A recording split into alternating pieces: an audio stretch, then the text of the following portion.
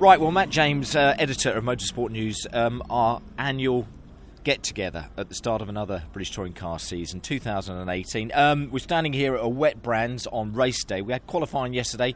Jack Goff, not maybe surprisingly, that's back-to-back poles for him because he got a pole in the Grand Prix circuit at the end of last year, does exactly the same yesterday. He seems to have continued where he finished off. Yeah, he said he's an expert on Saturdays now. That's 3 in a row because he did Silverstone before Brands as well. So I think pole position king is going to become his title. He's got a reworked car for this year. They've got a new engine in the Eurotech Honda.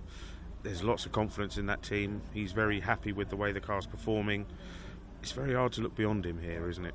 Yeah, it certainly is. A new season. I love to chat to you about what we can expect this year, because I do remember standing in exactly the same place this time last year where you told me that you thought that Ash Sutton would win the title. He went on to get no points here at Brands that weekend, and he went on to win the title. I was still amazed by your prediction and the fact that you got it right. Where does he stand in your predictions this year, having won that championship last year? Do you think he can come back and successfully defend that title? Ash, we know, is a talent. I mean, what he did last year was extraordinary for a guy with only one season's experience to come in and stack up against the best. It's going to be a bit more uphill for him this year. There hasn't been quite so much development in his car, the Subaru, as there was last year. But then, like you say, he started off on the back foot last year and he's on the back foot here slightly. So is this just a red herring? Is the momentum going to come later on in the season? We don't know. I just think looking at the competitiveness of the whole grid and how close it is, I think everyone's taken a step forward. And I'm not sure that the step forward Subaru's taken is quite enough to put him where he was last year. Okay. Now, you've been watching the testing and all that stuff that's been taking place ahead of, qualifying yesterday in the free practice sessions where we say we start to see the true colours of the teams. Were you surprised by anything yesterday after that qualifying session? I was quite surprised with the performance of the new Team Dynamics Hondas, the Works Hondas, Matt Neal and Dan Camish in particular. It's a big journey for them. It's a brand new car that they've had to build from the ground up, and they were up against a very tight timetable.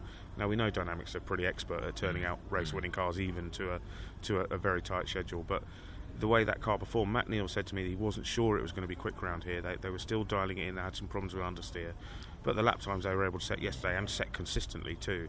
I think that this will be one of their worst circuits. They know that. It's a car that's more suited to flowing tracks. So whatever they do here, they'll do better in other circuits. So the others should be worried.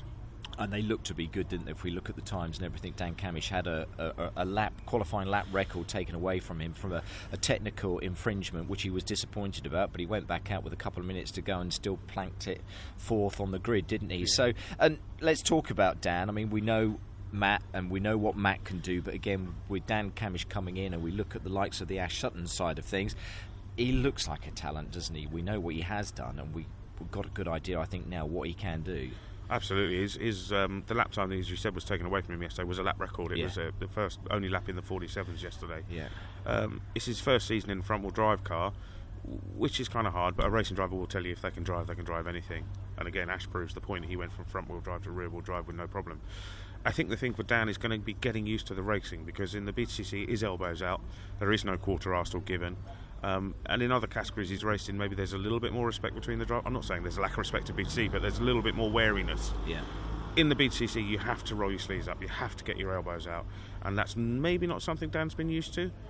We'll see here at Brands Hatch how he gets on with that, and I think it will be an interesting marker as to what he's going to do for the rest of the year as to how he gets stuck in today. It's going to be a really great insight. Let's look ahead to the whole season again, and after your wonderful prediction that you made last year, who are the favourites going to be? If you pick out 2 or 3, or if you want to plump for one, then fantastic. But who do you think is, realistically going to be there, this time, at the end of the year in September again, when we come back here to the Grand Prix circuit? You've always got to say Colin Turkington, because he's always at the top of his game, and he's in a fantastic West Surrey race at BMW.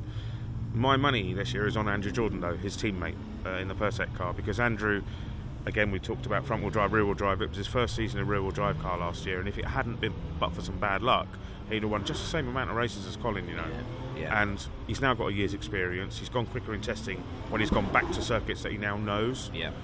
I think the peaks and troughs he experienced last year are going to be levelled out a lot more this year. And when Andrew's on form, he's on form, and I think Colin's going to have trouble containing him. Okay, so you're plumping for Andrew Draw, I am, Jordan, yes. As we stand here in our same little spot that we always do. It's going to be tight again. What was it, 16 race winners we were saying in this championship. The series director, Alan Gow, was saying it's one of the most exciting seasons that he's looked forward to. Do you feel the same? Because I do, because there's some great teams and drivers out there, aren't there? I'm excited. You're right, and it seems to be there's more and more competition at the front of the field, because previously you'd looked at the West Surrey or Dynamics or the BMR cars, but now you've got the Eurotech cars in the mix too. You've got attacks coming from all angles. You've got even the Mercedes can win. You've got the brand new Alfa Romeo that's going well. You've got Tom Ingram in the mix. There's so many different things. We really aren't going to know until the end of this weekend what the shape of the picture might look like, but. You say there's that many race winners on the grid. We're going to add more this year. I'm totally sure of it. A lot more. And it's a great season to look forward to again. That anticipation, a 60th anniversary for the championship. I think, again, it's going to be competitive. It's going to be unpredictable, and the whole reason why you and thousands of others love this championship. Absolutely right. And I have stacked my neck on the block predicting a champion, because I had a 100% success rate last year. But don't expect me to get it right this year. Also, you're saying it's being the 60th anniversary of the championship. We've got the special meeting coming up at Snetterton on July 29th with the double distance race. A lot of different things are going to be seen this year to reflect on the heritage of the championship. And it's the longest standing tin top championship in this country, and that's for a reason. It doesn't wane, does it? We just had the pit lane walkabout here as well, and despite the rain that there is here at Brands, still thousands of people coming down to watch it. The appeal just doesn't seem to wane, but again, that's generated by the quality that I think we see out on the circuit, which we talk about week in, week out. Absolutely right. It's a championship that delivers what the fans want, which is why the fans are here. I came at 6:30 this morning, and they're already queuing to get in the main gate. I was absolutely staggered. They were back to the A20. Everybody wants a piece of this, and particularly the first one here, where we're going to answer all the questions that we've got. It just keeps delivering year on year, and figures for media and television get bigger. So where's it going to stop?